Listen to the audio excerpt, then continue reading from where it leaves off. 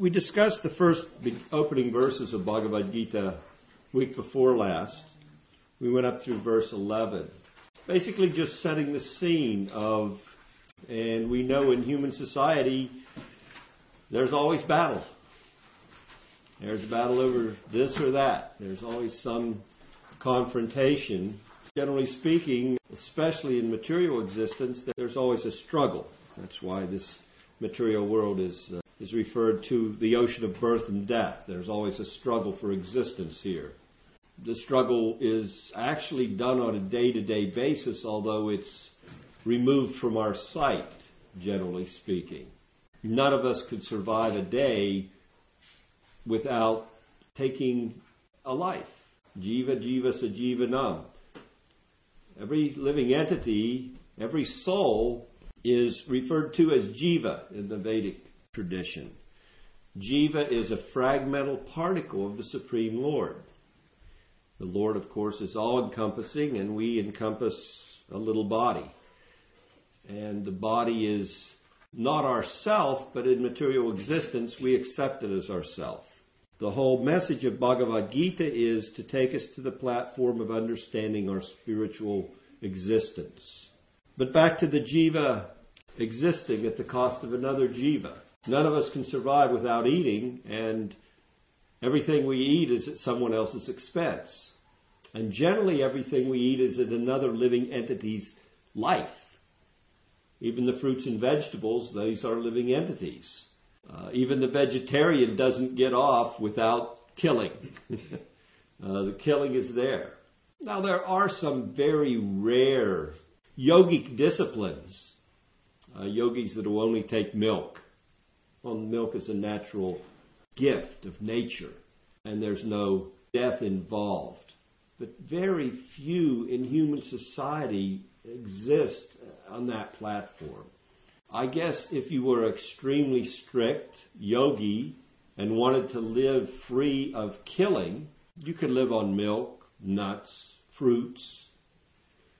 It's possible. But then again, you do have to walk on the earth from one place to another. And there's no place you can walk that you wouldn't be walking on some living entity.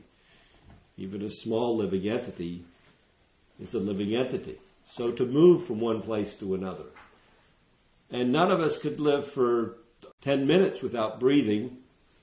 I don't know how long, what the current Guinness Book of World Records is on holding your breath or diving underwater, but there's yogis that actually can hold their breath for a considerable amount of time, but they basically shut their bodies down entirely. Just turn off everything. But every time we take a breath, there's a life involved. There's living entities everywhere in the atmosphere. So at their expense, even in our breathing, there's death. So that this is the world. This is the material existence that we now are faced with. So there's a battle. We may not be on a battlefield, but we're certainly the microbes that we kill, the ants that we walk upon, the fruits and vegetables that we may eat, the grains that we eat. All of our existence comes at the expense of someone else. And in human society, we know that there's always confrontation. One party has something the other party wants. One party wants to dominate the other, either for their land or their resources. And throughout history, one battle and another battle is fought. This particular battlefield of Kurukshetra, is not like those battles. In this battle, there is a party that is wanting to take over the reins of government, the administration, to put a righteous king in his place, and to displace an unrighteous ruler who out to exploit the citizens. Again, it's hard for us. We don't have a frame of reference because at least now on this planet, practically every government lives at the expense of its citizens. There's very few governments on the face of the planet where they really are looking out for the citizens. maybe there was a time even in this country where the general principle was the government was for the people. And now the government is for the rich people. Governments, when they get to a stage like that, we know in history time and again, material nature corrects the situation. So even you have a Roman Empire, which is a great empire, it degrades and then there has to be a reckoning. This battle is a battle of reckoning, where a rightful, righteous king is not in control of the government. He's not in his position, and he's been pushed aside by people that are not looking out for the best interest of the citizens. And they're really, although the Vedic culture 5,000 years ago is so much more advanced than ours, even those people that are living with an exploitive motivation, they really have a lot of good characteristics that we don't see in our current environment.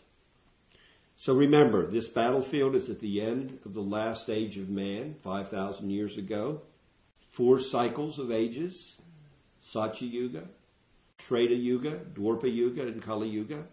So this battle is happening just at the end of Dwapara Yuga and before Kali Yuga begins, 5,000 years ago. There's more character in the fabric of mankind at that time. And from there, it's all downhill. So we're on the downward spiral now in Kali Yuga. Very, very, very bad age for us.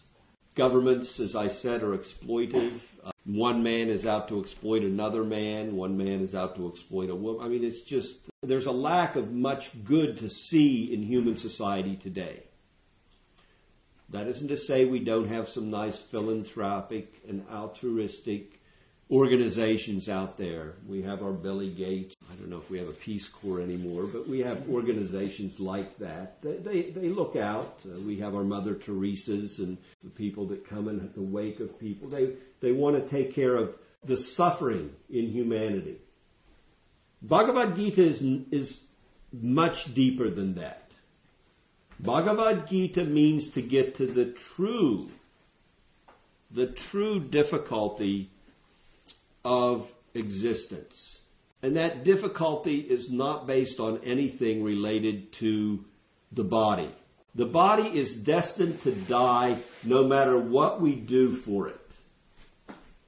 We could save the starving children. We might be able to make some modifications here and there. But ultimately, we're living in a land of death. If we can see that, we can begin to take interest in our spiritual life. If we think this is the land of milk and honey, then Bhagavad Gita is not a text for you. This text is for those that see the reality of our predicament. And the reality is we're living in a place that is entirely foreign to our true spiritual life. Entirely foreign. We're eternal. And this environment is in opposition to our spiritual nature, of our spiritual eternal existence. Our true nature is Sat Chit Ananda, eternal, full of knowledge and full of bliss. This text is meant to bring us to that level of consciousness. The setting is not important. The fact that the Supreme Lord is personally present on a battlefield in this human society 5,000 years ago and giving instruction to his dear friend Arjuna is not the real significance of Bhagavad Gita. The real significance of Bhagavad Gita is Arjuna needs to see his situation in material existence. And we all have different situations. The instruction is the same for all of humanity, no matter what our situation is regarding our true spiritual existence. When the Lord instructs Arjuna in Bhagavad Gita, we all benefit from those instructions, although I doubt any of us in this room are warriors. Arjuna was a warrior.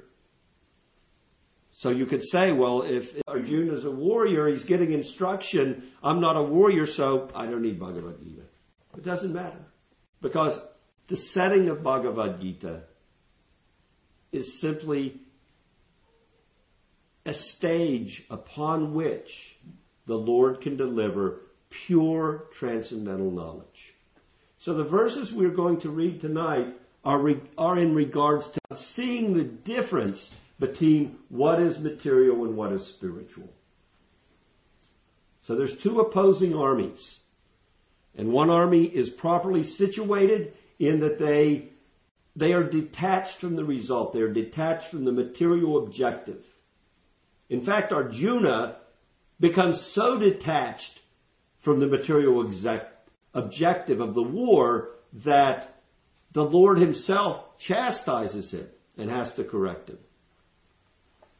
But let's read some verses and put it in perspective.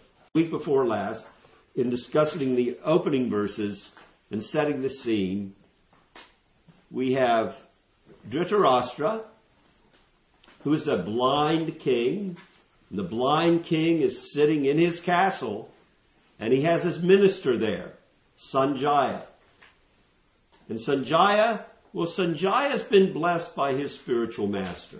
And one of his blessings is he can perceive what's happening outside of his sensual perception. What I mean by that is he can know what's happening in a battlefield miles away, and he can also know the minds of the people on that battlefield. And with that mystic opulence, which his guru has granted him, he's able to relate to the blind king what's happening. The blind king is truly the instigator of this battle. His motivation is he wants his son to become the ruler of the world, although he's not the rightful heir to the throne. And he's not the rightful heir in a couple ways.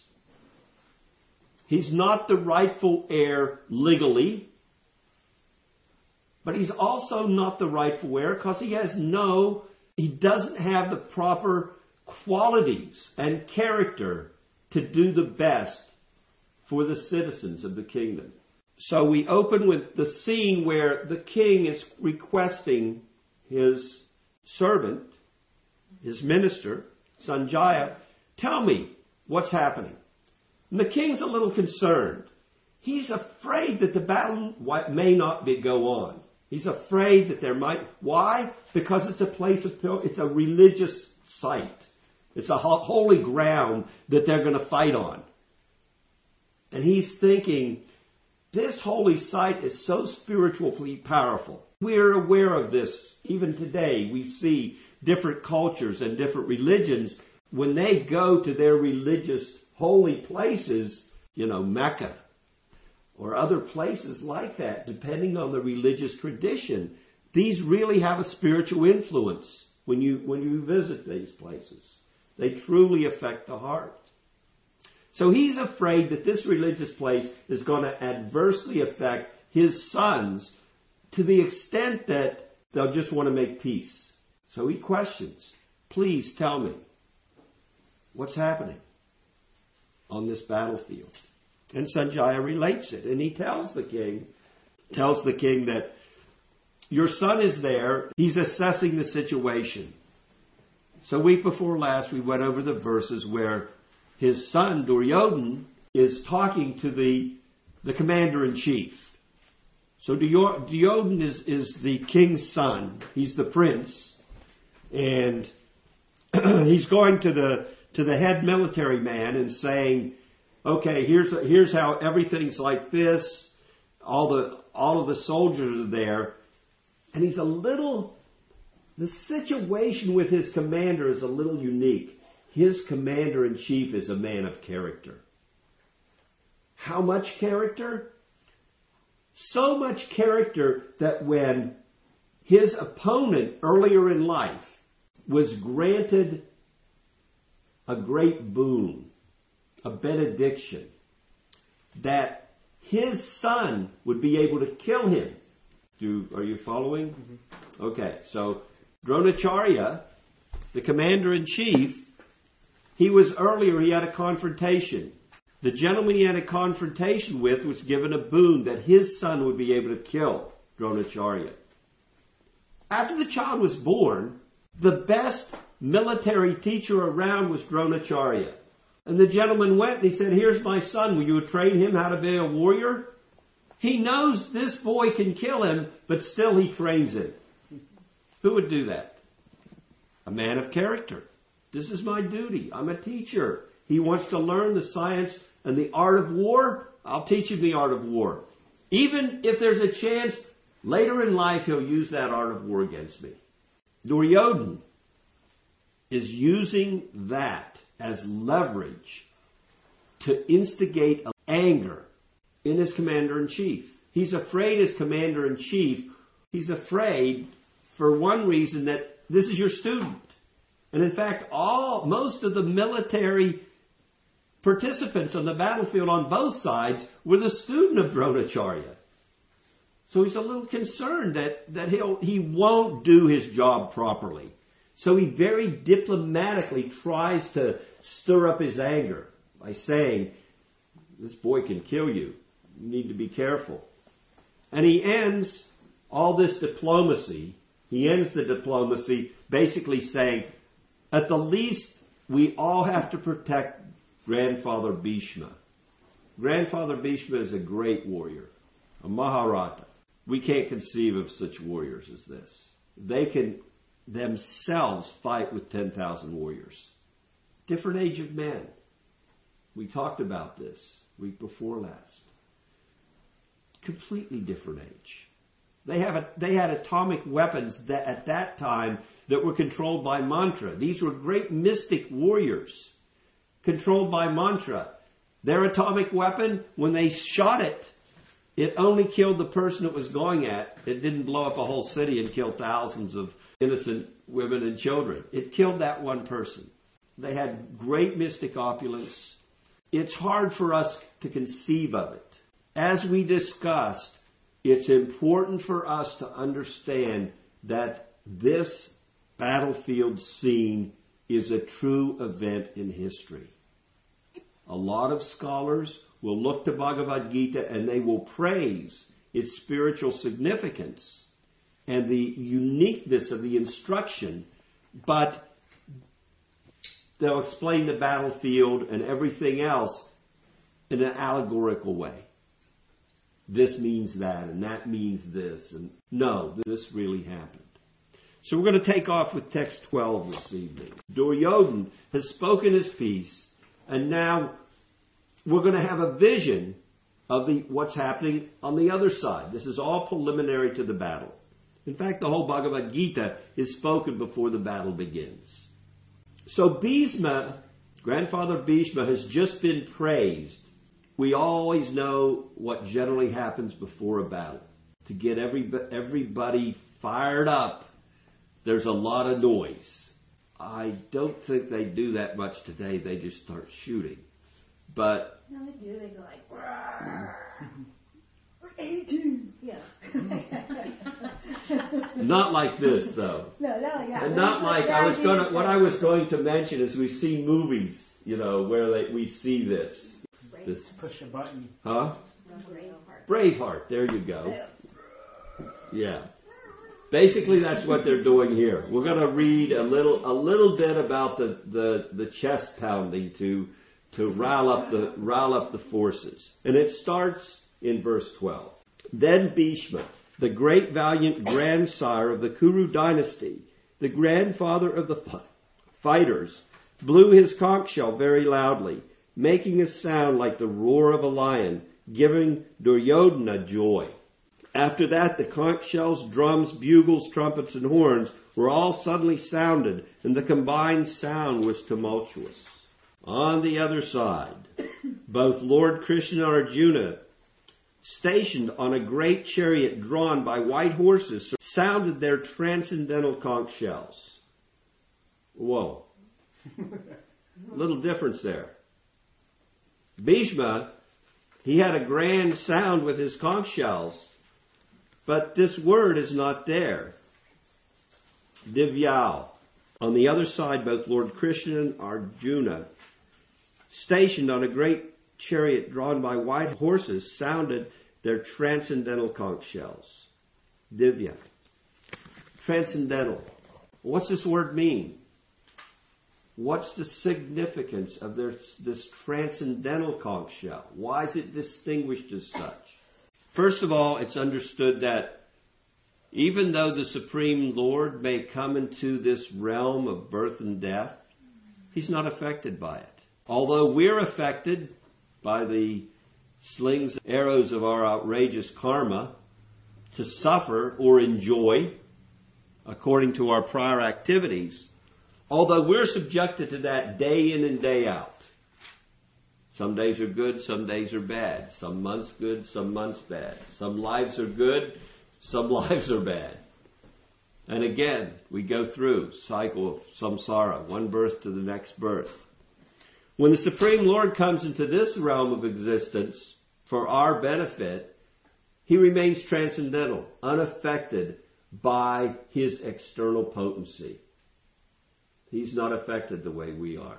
The whole objective of Bhagavad Gita, the Supreme Lord is trying to bring us to that platform of not being subjected to the pains of material existence. Both Krishna and Arjuna, both of their conch shells are designated as transcendental. Now I can understand God's bugle would be transcendental because he's God. But what about Arjuna? What makes Arjuna's conch shell transcendental? It's where he got the conch shell. That's one thing. And the other thing is, yes, he is a transcendentalist. But there's a unique quality of a transcendentalist. The devotee of the Lord never sees himself as transcendental. He always sees himself as the most fallen. But that's his qualification for his spirituality. That's what keeps him head and shoulders above the rest in material existence. Both conch shells are transcendental because one is being blown by the Lord himself and the other is being blown by the Lord's pure devotee. And the unique characteristic of someone who is dedicated heart and soul to only wanting to have a loving exchange with God, the unique characteristic of that individual is they enjoy an experience just like the Supreme Lord. That has to be our objective, to get on that platform, to get free of this cycle of birth and death. A little bit of the purport. Or the whole purport, why not? I was going to read the next purport, but we'll read this one.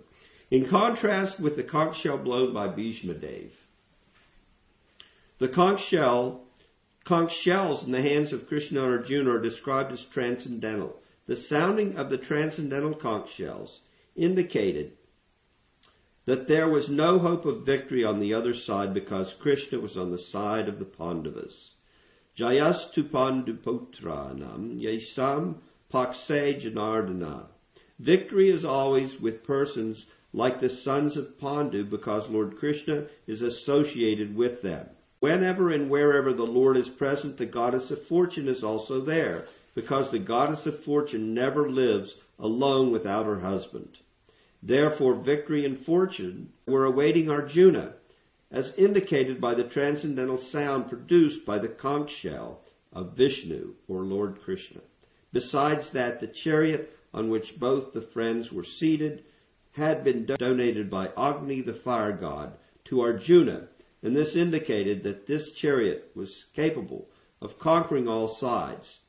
wherever it was drawn over the three worlds. Well, I have a question. Why is Krishna helping one side and in opposition to another? Isn't God for all? Just have an answer that I was told at one point by somebody, but wasn't Arjuna given the option of Krishna's army or Krishna himself only as an advisor? Mm-hmm. Does that answer my question? Maybe not. No, Krishna, he didn't. Yeah, wasn't Arjuna didn't get the option. Duryodhana got Because the option. Duryodhana Oh, had okay. the option. Okay. I just knew that someone got the Yes. option. Yes, ma'am. I read somewhere where Arjuna, he came with Krishna. They came together to this world. To this plane. To this plane. Yes. They came together. But that's on that's a more esoteric subject matter. Well, this is my question.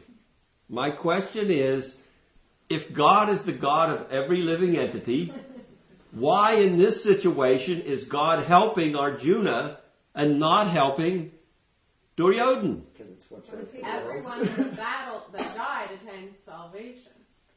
He helps them.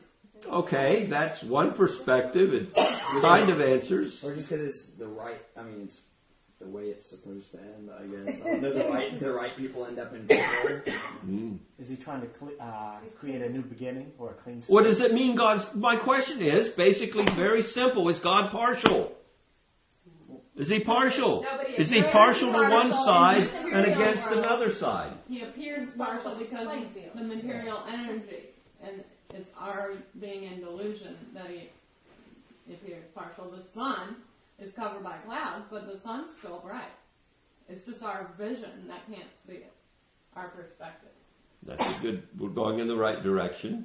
Well, or if it just comes down to it, if it carries out everyone involved's karma the way it's supposed to be, it would seem that God would favor one person's life over another, but it's not true. It's Right. Just yes. what is supposed to happen. That's correct. We can understand that within material nature, everything works out perfectly. Exactly.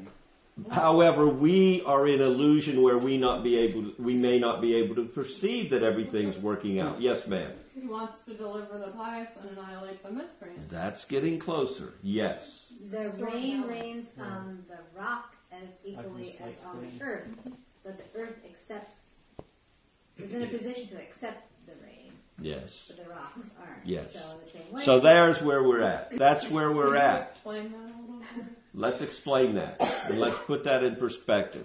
There's truly no partiality on this. God is not partial. He's equal to everyone. But he does say in Bhagavad Gita, Ye yata mam prapajante. Ye yata mam prapajante. All of them, as they surrender unto me, reward accordingly. It is not partiality.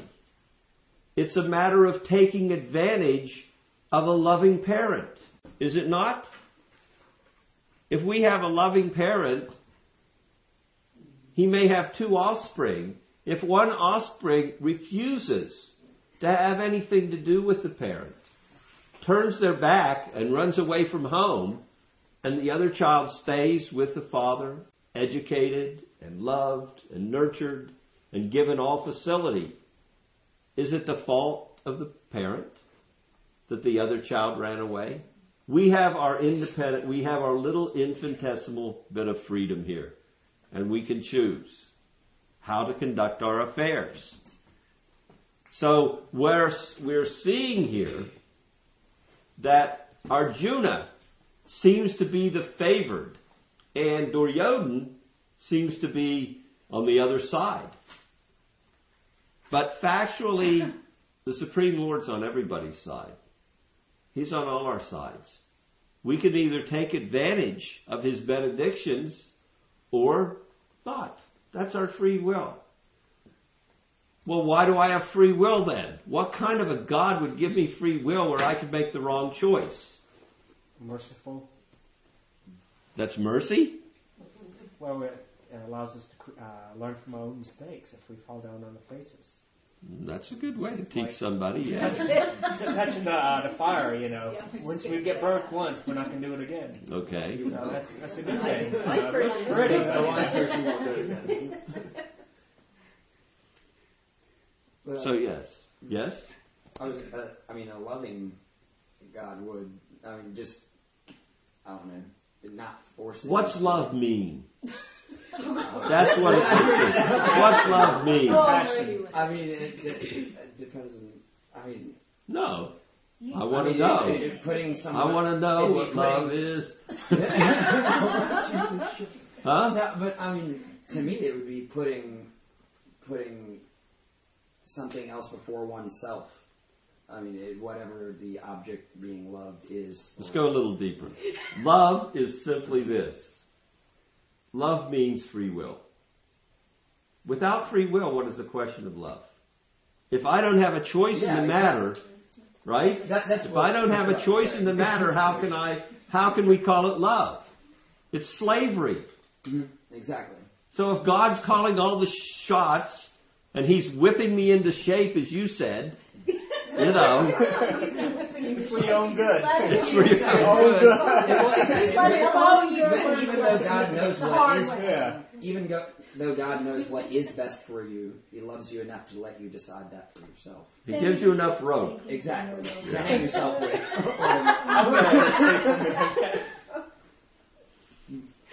So that's there. We have our choice. We have our free will. Arjuna has chosen. He's made his choice. His situation, he's on the side of Krishna. He's fully surrendered to Krishna. My dear Lord, from this day forward, whatever you want, I go along with that. Unfortunately, for the other side in this particular battle, most of those, there are devotees on both sides, but the overall leadership is not headed in a godly direction. We have transcendental conch shells. And we know why they're transcendental, because both the Lord and His pure devotee, who's acting on His behalf, are truly on the same platform. Now I know in Christianity, they say that Jesus is God. Of course, Jesus said He was the Son of God. Well, both statements are correct. Why? Because the objective is the same. Even if Jesus is or isn't the supreme Lord, if He's God or He's the Son of God, because their objective is the same, the result of His association will be the same no matter what His position. And if you really study the mysticism of Christianity, you'll come away with that understanding. Similarly, that's why Arjuna's conch shell is transcendental. He's fully surrendered to the Supreme Lord, so his involvement on this plane of existence is not exploitive. His plane, his existence here, is completely in service. That's our choice. We can live on this plane either in an exploitive mentality or in a service mentality. Lord Krishna blew his conch shell called Panchajanya. Arjuna blew his. The Devadatta and Bhima, performer of Herculean tasks, blew his terrific conch shell called Pundra. King Yudhisthira, the son of Kunti, blew his conch shell, the Ananta Vijaya, and Nakula and Sahadev blew the Sughosha and Mani Pushpaka. That great archer, the king of Kasi, the great fighter, Sikandi, Dhristadyumna, Virata, the unconquerable Satyaki, Drupada, the sons of Drupadi, and the others, O king, such as the mighty armed son of Subhadra, all blew their respective conch shells. At that time Arjuna, the son of Pandu, seated in the chariot bearing the flag marked with Hanuman, took up his bow and prepared to shoot his arrows. O king, after looking at the sons of Dhritarashtra drawn in military array, Arjuna then spoke to Lord Krishna these words. Arjuna said, O infallible one, please draw my chariot between the two armies so that I may see those present here who desire to fight and with whom I must contend in this great trial of arms. There's some great significance to the fact that the fighters on the side of Arjuna, the Pandavas, because they're all situated transcendentally, because they're all fully surrendered to the Supreme Lord. Actually, from a military viewpoint, the battle was kind of stacked against them. Because of their transcendental position, they had every advantage. Not only do they have transcendental conch shells, but they themselves are in a transcendental position. What's that mean to us? That they're situated in a transcendental position. That's core to an understanding of Bhagavad Gita, is situating oneself in a transcendental position. In life, that's our choice.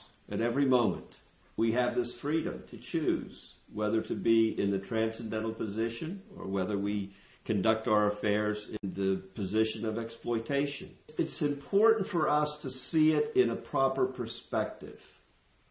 And that's why the setting, although we mentioned earlier, it's not truly significant to the overall message of Bhagavad Gita. It's significant to Arjuna as the recipient of the knowledge. Because Krishna takes on the position of teacher, of guru in this great text. And in taking on that position of teacher, he gives specific instruction to Arjuna according to Arjuna's position. Arjuna's a warrior. And as we're going to find out, Arjuna becomes bewildered for our benefit. Arjuna is on the transcendental position. The devotees of the Lord who are truly, fully surrendered to God don't generally become bewildered in the material existence the way we do. Does that make sense? We become bewildered here. Things get the best of us because our consciousness is covered over, as we chant every week. We take to the process of Krishna consciousness. Why? Because we need to cleanse our consciousness. We have to come to the spiritual platform of consciousness. And we first have to see how the living entities, and particularly human society, how the consciousness is affected by association and circumstance. And throughout Bhagavad Gita, we're given much instruction where it's explained that within this plane of existence, there's three general levels of influence upon us. The mode of goodness, the mode of passion, and the mode of ignorance. And we have to see how that external energy of the Lord's in this material world affects the way we conduct our affairs. Once we begin to see that everything that we experience in this material plane of existence under the influence of these three forces, these three energies of the Lord's material creation, goodness, passion, and ignorance, once we begin to see how they influence people, then we can begin to understand the science of self-realization whereby our consciousness can be raised out of the material realm and into the spiritual realm. So that our conch shells become transcendental. What I mean by that is everything we do becomes surcharged with spirituality. Even though it may appear the same. Grandfather Bhishma also blew his conch shell, but it was not designated as transcendental. Arjuna's was. Our activities on this plane of existence may seem the same as anybody else's. But there is a world of difference depending on the intent of what we're doing. Our intent can either be exploitation or spiritual surrender. The activity may appear exactly the same. So let's just take a minute before we close this evening and look at consciousness. And let's look at human society very quickly. Try to get a grasp of the different levels of consciousness and how people are affected. Mode of ignorance. I'm sure that most of you don't have much experience. You just had experience of that, though. You went to Las Vegas. And what's the nature of people that are there? When they're there, they're influenced by what? Slot machines. Gambling, sex, every show, generally, and alcohol. Wow. And what do they eat for dinner? All you can eat buffets. Uh-huh. Right. All the animals you can eat, buffets. In that environment, imagine the consciousness. When you're intoxicated, if you're a sober person and you walk into a bar at 1 a.m, I don't know if any of you have done this. We'll just imagine this, Yeah, okay? we saw plenty of drunks. Yeah. Polish drunks. But just imagine you walk into a bar at 1 a.m. or 2, and you look at the people and you haven't had a drink. What's it look like to you? Dirty. Very dirty. They're stupid. Very They dirty. look very stupid, dumb, ignorant. What? Mode of ignorance. They look ignorant. Why? Here's a bunch of men throwing themselves all over women throwing themselves. They don't even know these people. They're not, it's just, they're going to jump in a car and they're going to drive into another car and they'll never make it home. They'll get arrested for a deal. Who knows? But it's nothing good is on the horizon. And even if they make it home, what's the next morning like? Oh my God. Do I have to get up? Why turn the sun off? How's it look to you when you walk in the bar? Because you're not drunk, you see a difference in consciousness. You can directly perceive it. It's not difficult, is it?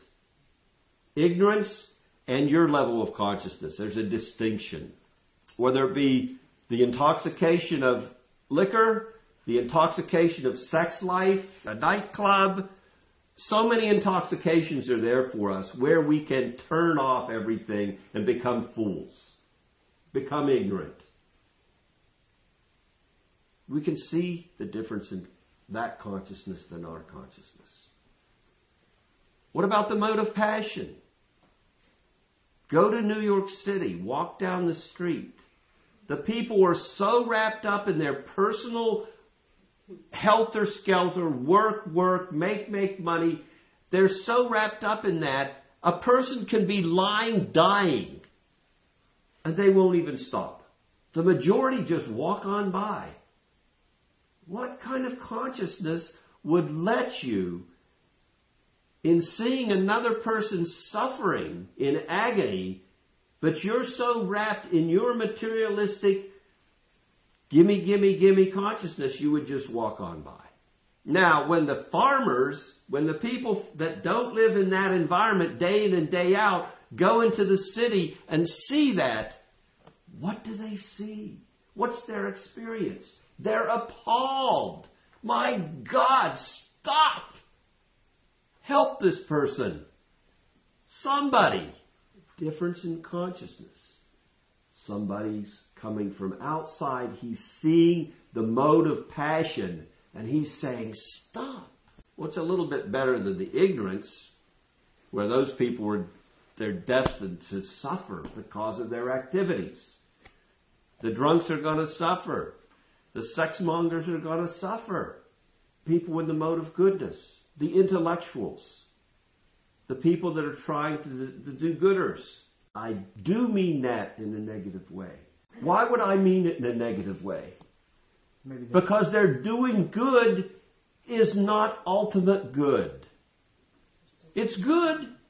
It's good. It's great to try to feed the hungry. It's great to try to save the distressed.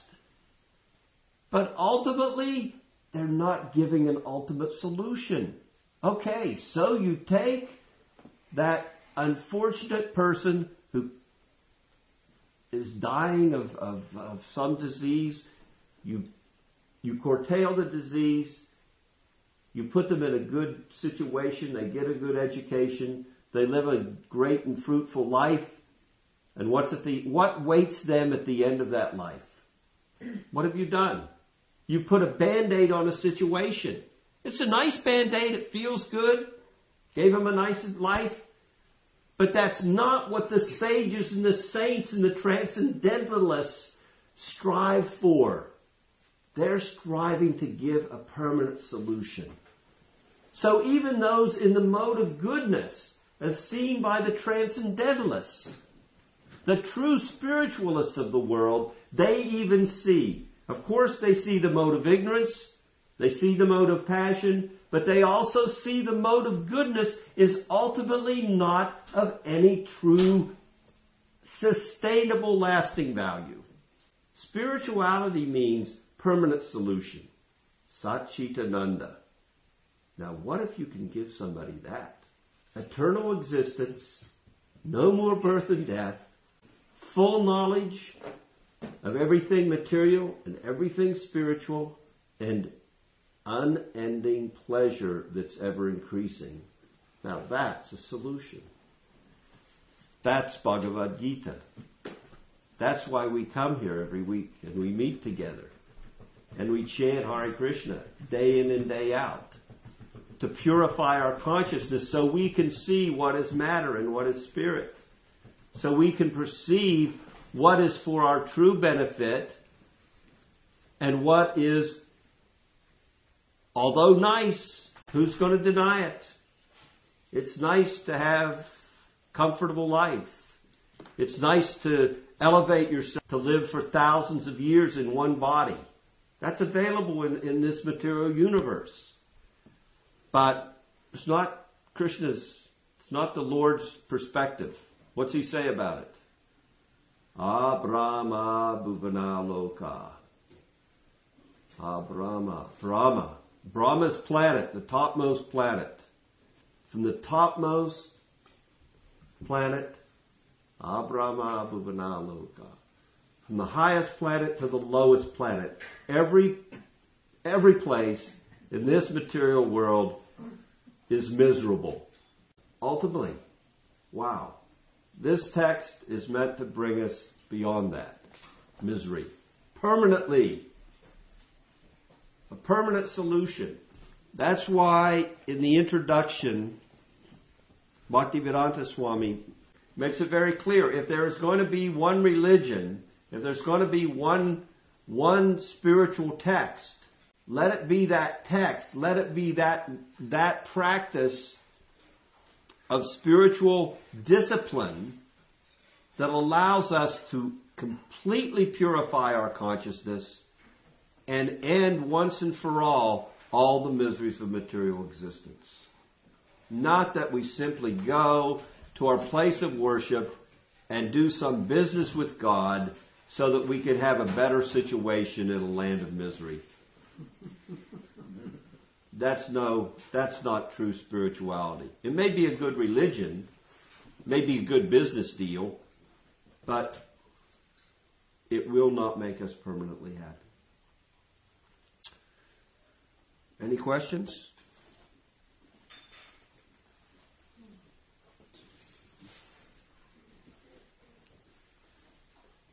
What, we're all in agreement? So with to help people that need to be helped, like these drunks we saw on the streets in Vegas. Right. You know, looking for money, or what they're going to just turn around and spend on more alcohol. Right. How do you help them? Like, teach them to be more spiritual. I mean, other than, like, what if you can get them in a better place? And then try to teach them a spiritual life?